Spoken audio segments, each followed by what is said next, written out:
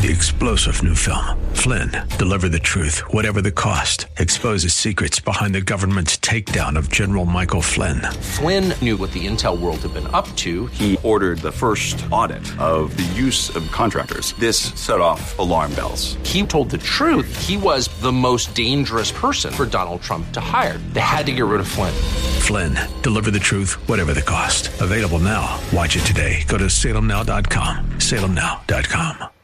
All right, it is a Wednesday, and being Wednesday, we can do this. Uh-oh, guess what day it is? Guess what day it is? Huh? Anybody? Julie, hey, guess what day it is? Oh, come on, I know you can hear me. Mike. What day is it, Mike? Leslie, guess what today is? It's hump day. Woo-hoo! It's hump day. That's exactly what day it is. And we have been graced today, excuse me, with Congressman French Hill coming into the studio. Thanks for coming in. It's 71 degrees.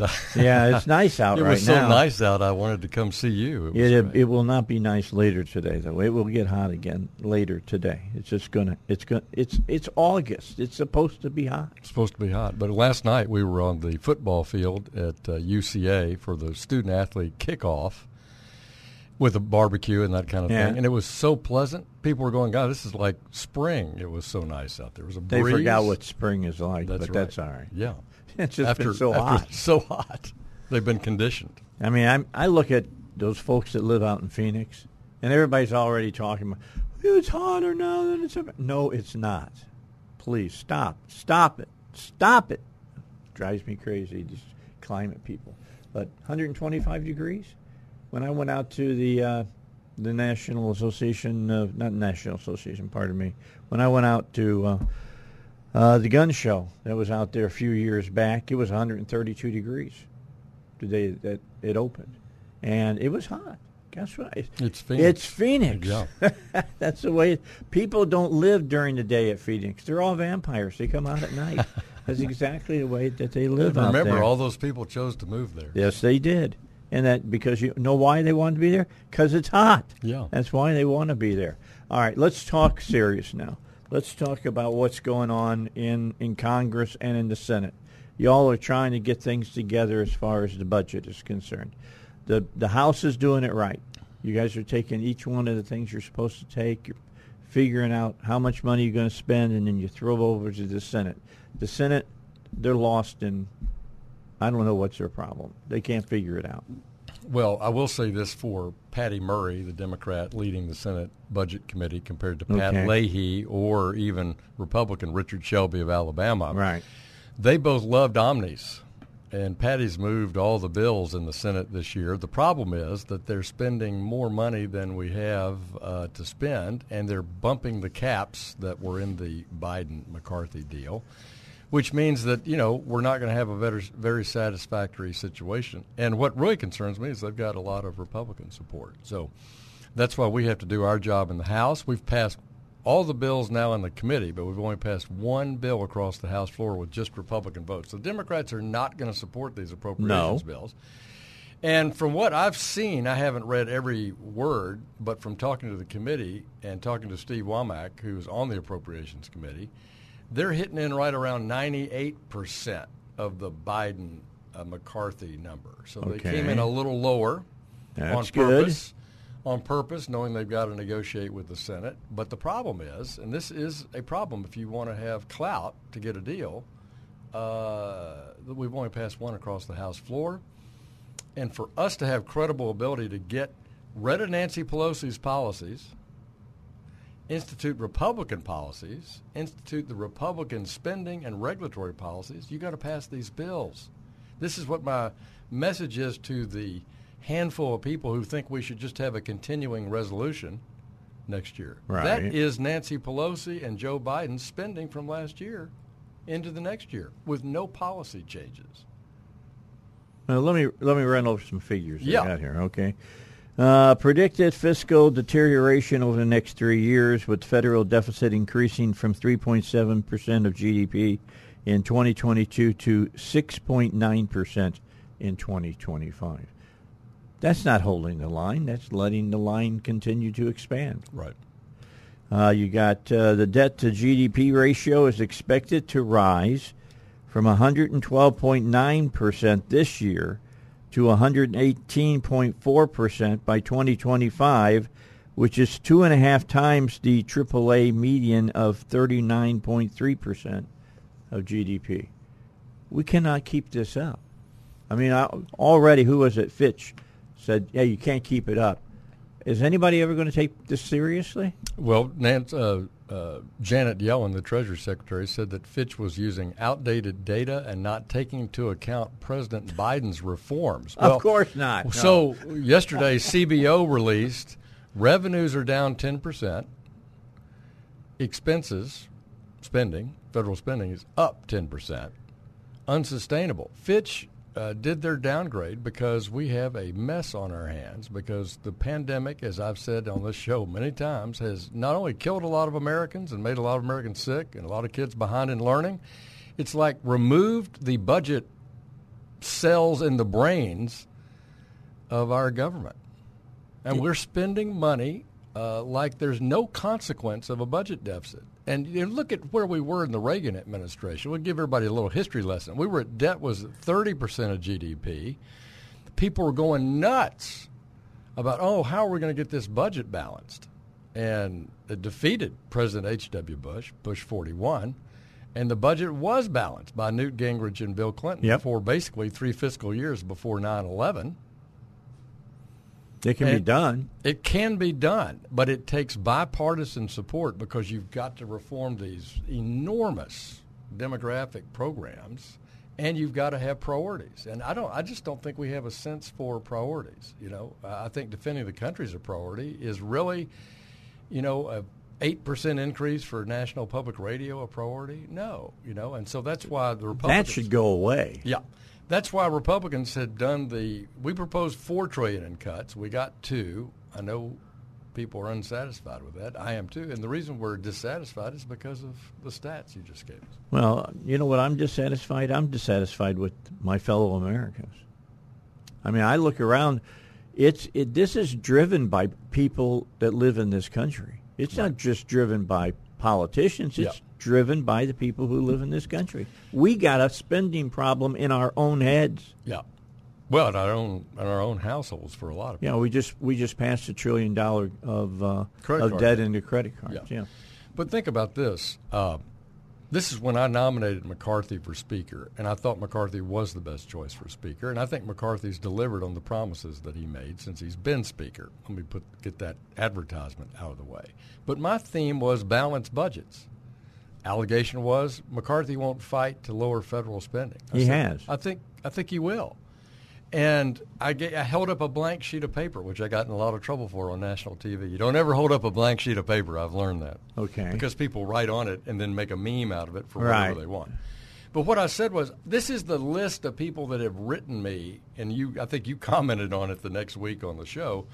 These are the list of people who write me to cut federal spending. That's right. It's a very, very small list. It's not zero, because the Heritage Foundation writes me. You write me. I write myself.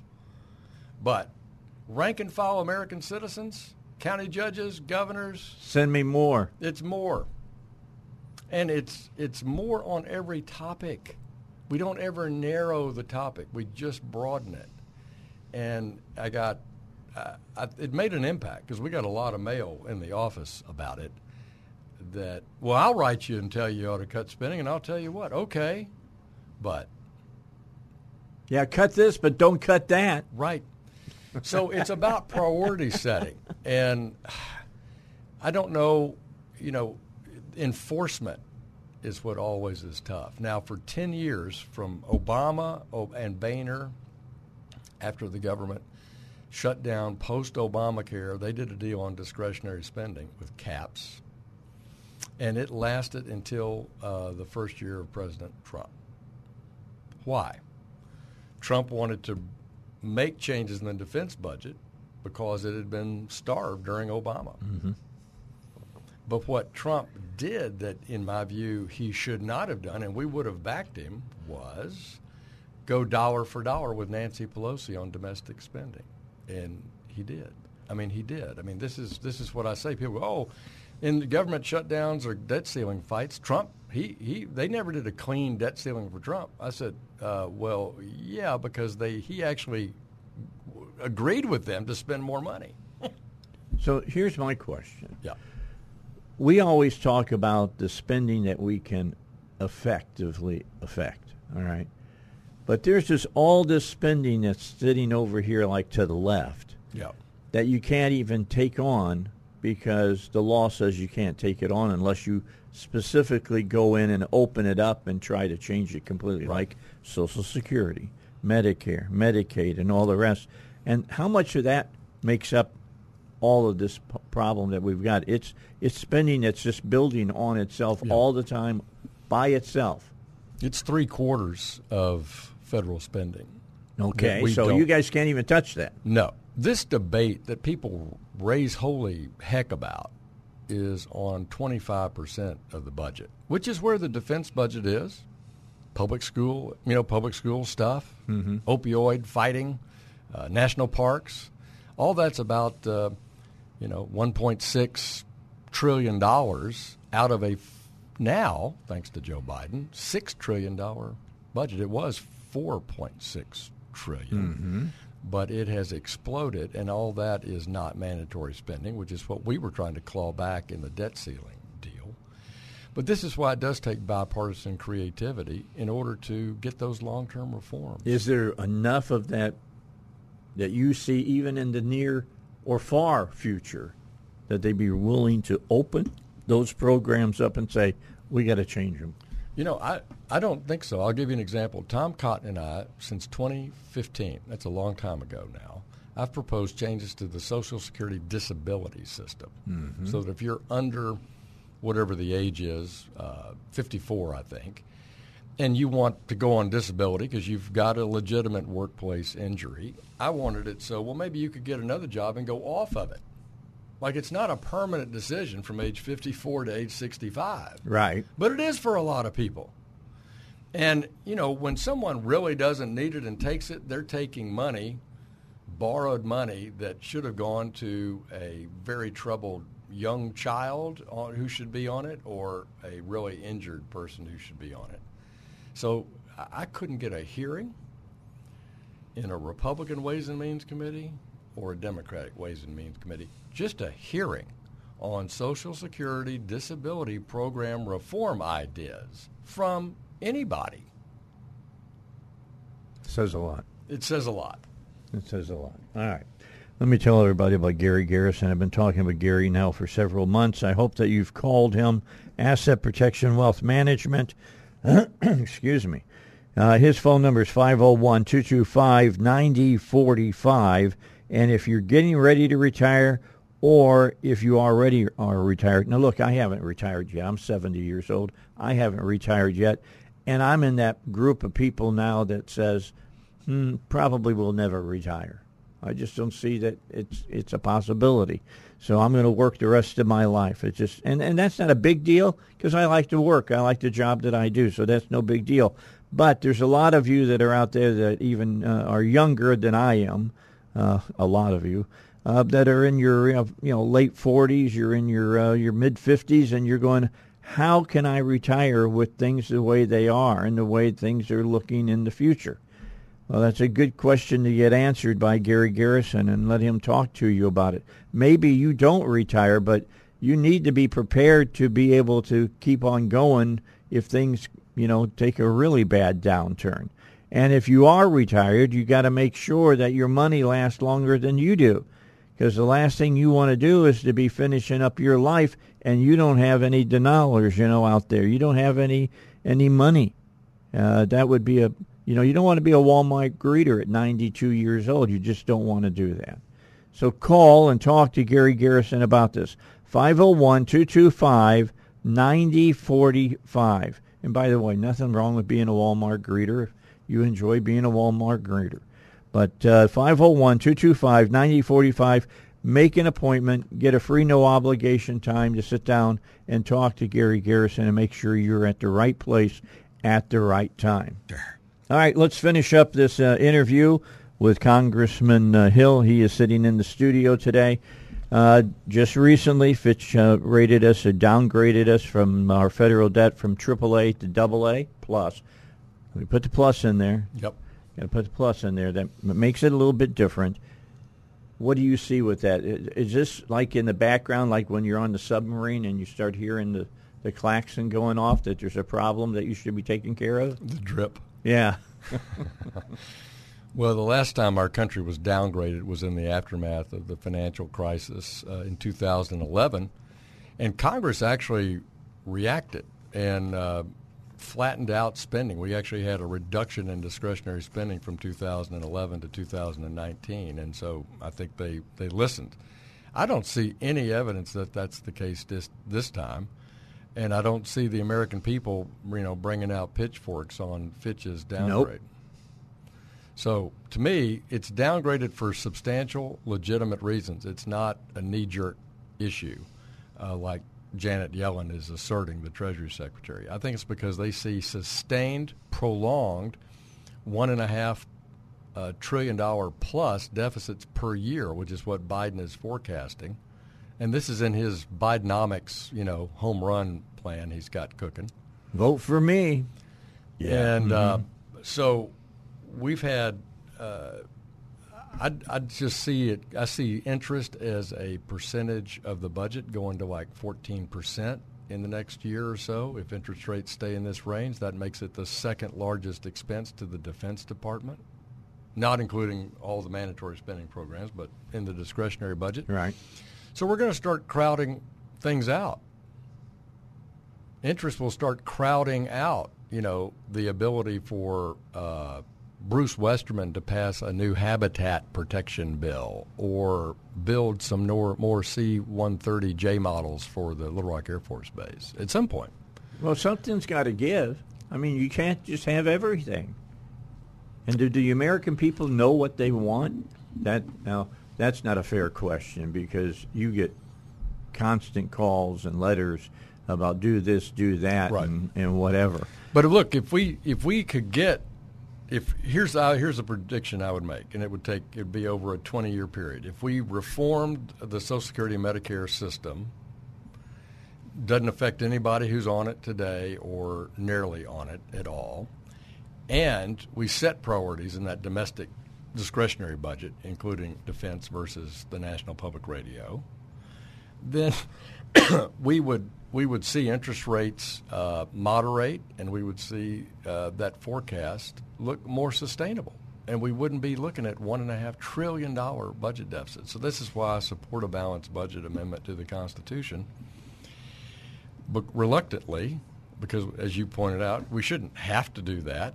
We shouldn't have to be made to do it. But I don't understand, unless the American people are going to be the enforcement mechanism for the elected officials, I don't know what other enforcement mechanism will work. Well, over in the Senate, I showed you this before we started the show, they got a couple of bills that are really good. We talked a little bit about those off the air. But they have Senate Joint Resolution 19.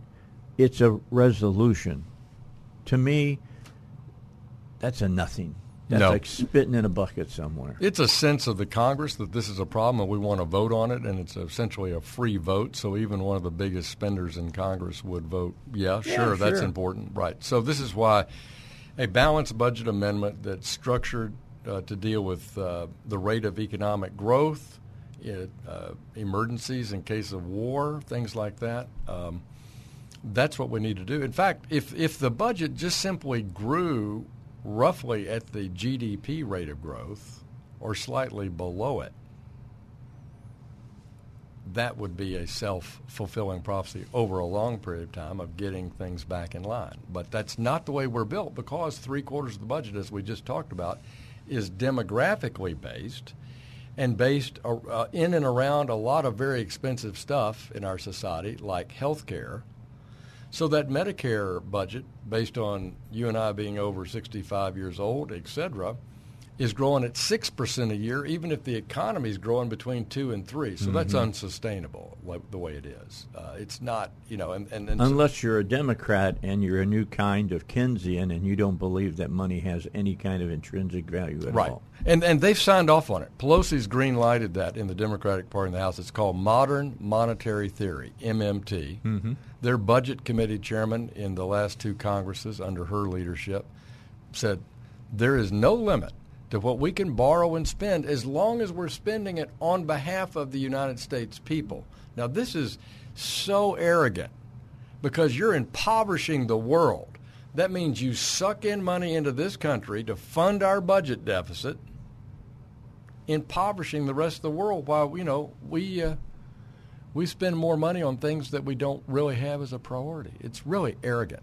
3-star General Michael J. Flynn, head of the Pentagon Intelligence Agency, knew all the government's dirty secrets. He was one of the most respected generals in the military. Flynn knew what the intel world had been up to. He understood its funding. He ordered the first audit of the use of contractors. This set off alarm bells. The explosive new documentary, Flynn, Deliver the Truth, Whatever the Cost, uncovers the facts behind this scandal. Flynn told the truth. He was the most dangerous person for Donald Trump to hire. I find out the worst enemy that I'm going to face in my life is right here in America. They took my assessment and they wanted me to change it. And I was like, I'm not changing it. They had to get rid of Flynn. With in-depth interviews, archival footage, and never-before-seen personal records of the man behind the headlines. I just felt like I was drowning. Flynn, Deliver the Truth, Whatever the Cost. Available now. Watch it today. Go to salemnow.com. salemnow.com.